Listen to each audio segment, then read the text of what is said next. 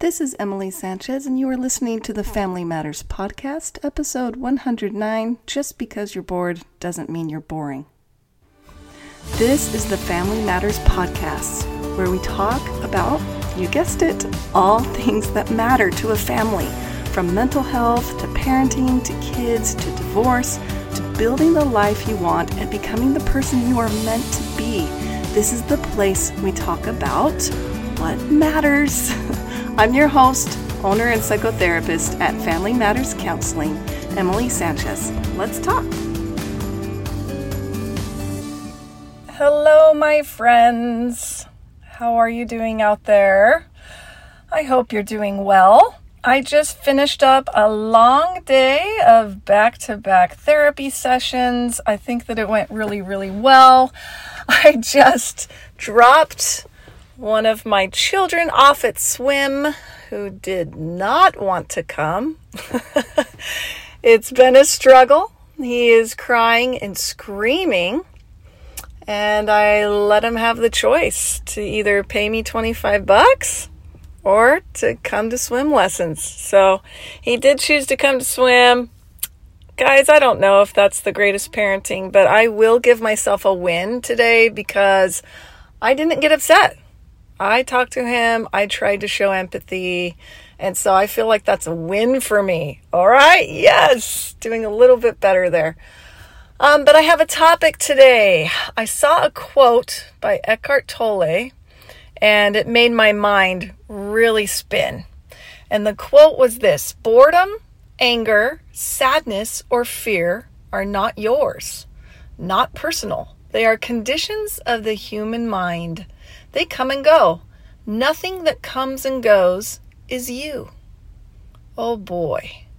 I needed this really badly. So basically what it's saying to me is just because you are bored does not mean you are boring. Just because you are angry doesn't mean you're an angry person. Just because you are sad does not mean you have to define yourself as a sad person. What is happening is we're identifying too much with our feelings. This is what depression is, right? The other week, I was really down, just personally struggling with something. I felt really sad. I felt like that spark in life that I usually have was gone. And I forgot kind of who I was. I forgot that, you know what? I do get over things quite quickly. I forgot that whole saying, this too shall pass. Ugh. I hate that saying when I'm really struggling or when something is really hard. I think it's kind of dismissive, but in a sense, it is true, especially with our feelings most of the time. So I forgot that feelings do come and go like clouds in the sky, just like I tell my clients. Of course, depression is a little bit different. That's pervasive. But most of the time, feelings do come and go.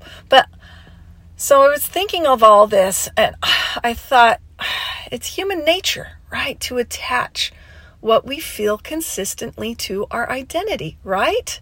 If day in and day out, you hate your job, the people you work with bring you down, so you do not look forward to it, you dread it, you will experience those feelings of dread consistently. And the body gets into a habit. The body actually wants to return to the emotions it most experiences, even the crappy ones. I see this with caretaking. Whether you're a mother or a father, stay-at-home mom, stay-at-home dad, or even if you don't stay at home, if you're spending hours and hours caretaking, as much as you love your kids, the work is exhausting. There's not much self-care. It's a tad brainless. So let's be honest. Boredom comes into the picture. The doing the laundry, the cleaning, the cooking. As much as we can make it mean we're loving and serving our families, it's just not fulfilling in a way in that moment. And it definitely can feel like we've lost the spark. Our bodies become conditioned to those feelings. So a lot of times when we have the mundane circumstances, we develop that mundane feeling. It can be a dullness. It can be a laziness. It could be a lack of aliveness. And so our bodies actually recreate that because it's a comfort. I know that sounds odd because we don't like the feeling, but we become accustomed to it. We become like it's the body's comfort. So again, it is human nature to personify our most consistent feelings. So in my case, even not consistent feelings, because I'm not a consistently like a sad person. I was doing it just feeling low for a week. But what is not human nature is to catch ourselves and do something about it. When I was feeling down, I was legit worried I would never be happy again. And that's not usual for me. I was personifying and identifying too much with the feelings that I was experiencing instead of detaching and realizing that it's okay to feel it. This will pass. So the mind, it's such a powerful thing, and we can use it to get results that we really need and want, or instead we can let it fester and create perceptions and stories that aren't even true and allow those subconscious feelings to stay in our bodies and not doing anything. So I prefer the former. Let's do something about it. Let's tap into it. So here's another thing that kind of correlates with this. I had a client come to me and he said, I used to be full of life of the party, like vivacious, this energetic, almost hyper type personality. Now, this is a dad who has 2 little babies. One is 4 months old, one is 2 years old. And he is not sleeping and he's doing a lot of laundry, and his wife has postpartum depression. And so he's kind of equating coming home to that feeling that he's getting of dullness, of a laziness, of complacency. And I'm thinking in my mind, I've experienced this. Like, I know, me too.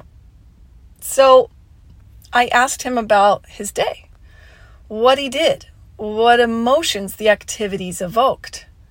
I asked him about the days before he had kids, what he did then, what emotions those activities evoked.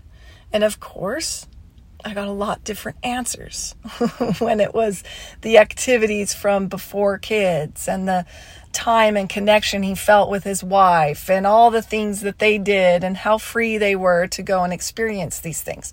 So now it's like, okay, well, we've got to put more of those activities. You know, he quickly started seeing the light, but stopped me and said, I can't just stop these activities, right? I can't just stop the caretaking, and I can't just do all the things that I used to do.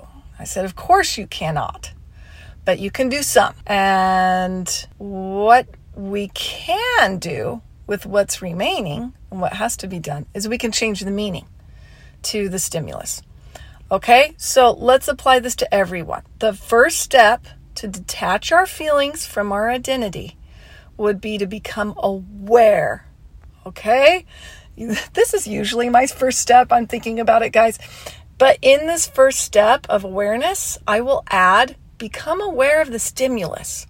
What activity or person or whatever is causing the thoughts that lead to the emotion? It could be that coworker. Even it could be that child. You know, as much as you love your kids, maybe you have a really hard child.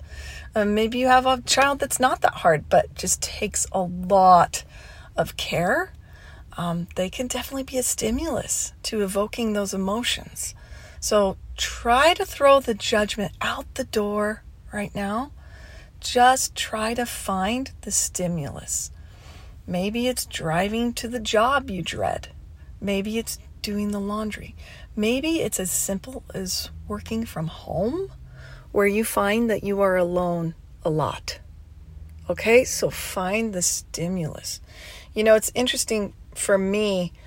I found that I was using my home as the stimulus. It was becoming a stimulus. I was letting this happen, where I would attach the thoughts of all I do at home is clean.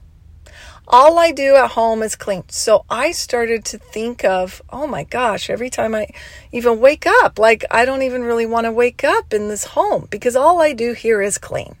Or when I'm driving back to home after being somewhere else, I'm like, oh my gosh, well, guess what? I'm driving into the driveway and all I have to do is clean. I was allowing that thought to permeate, and I was getting that feeling of dread. I was getting that association.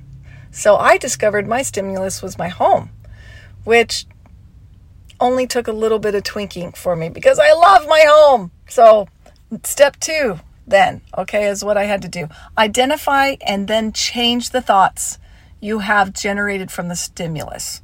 Okay, so this is literally making new neural pathways. Write down the thoughts you would like to have. This takes a little effort. You could even do this with a therapist, so you can role play the thoughts you want to have when you're triggered. So what I had to do with my stimulus was, oh my goodness, like I love my home.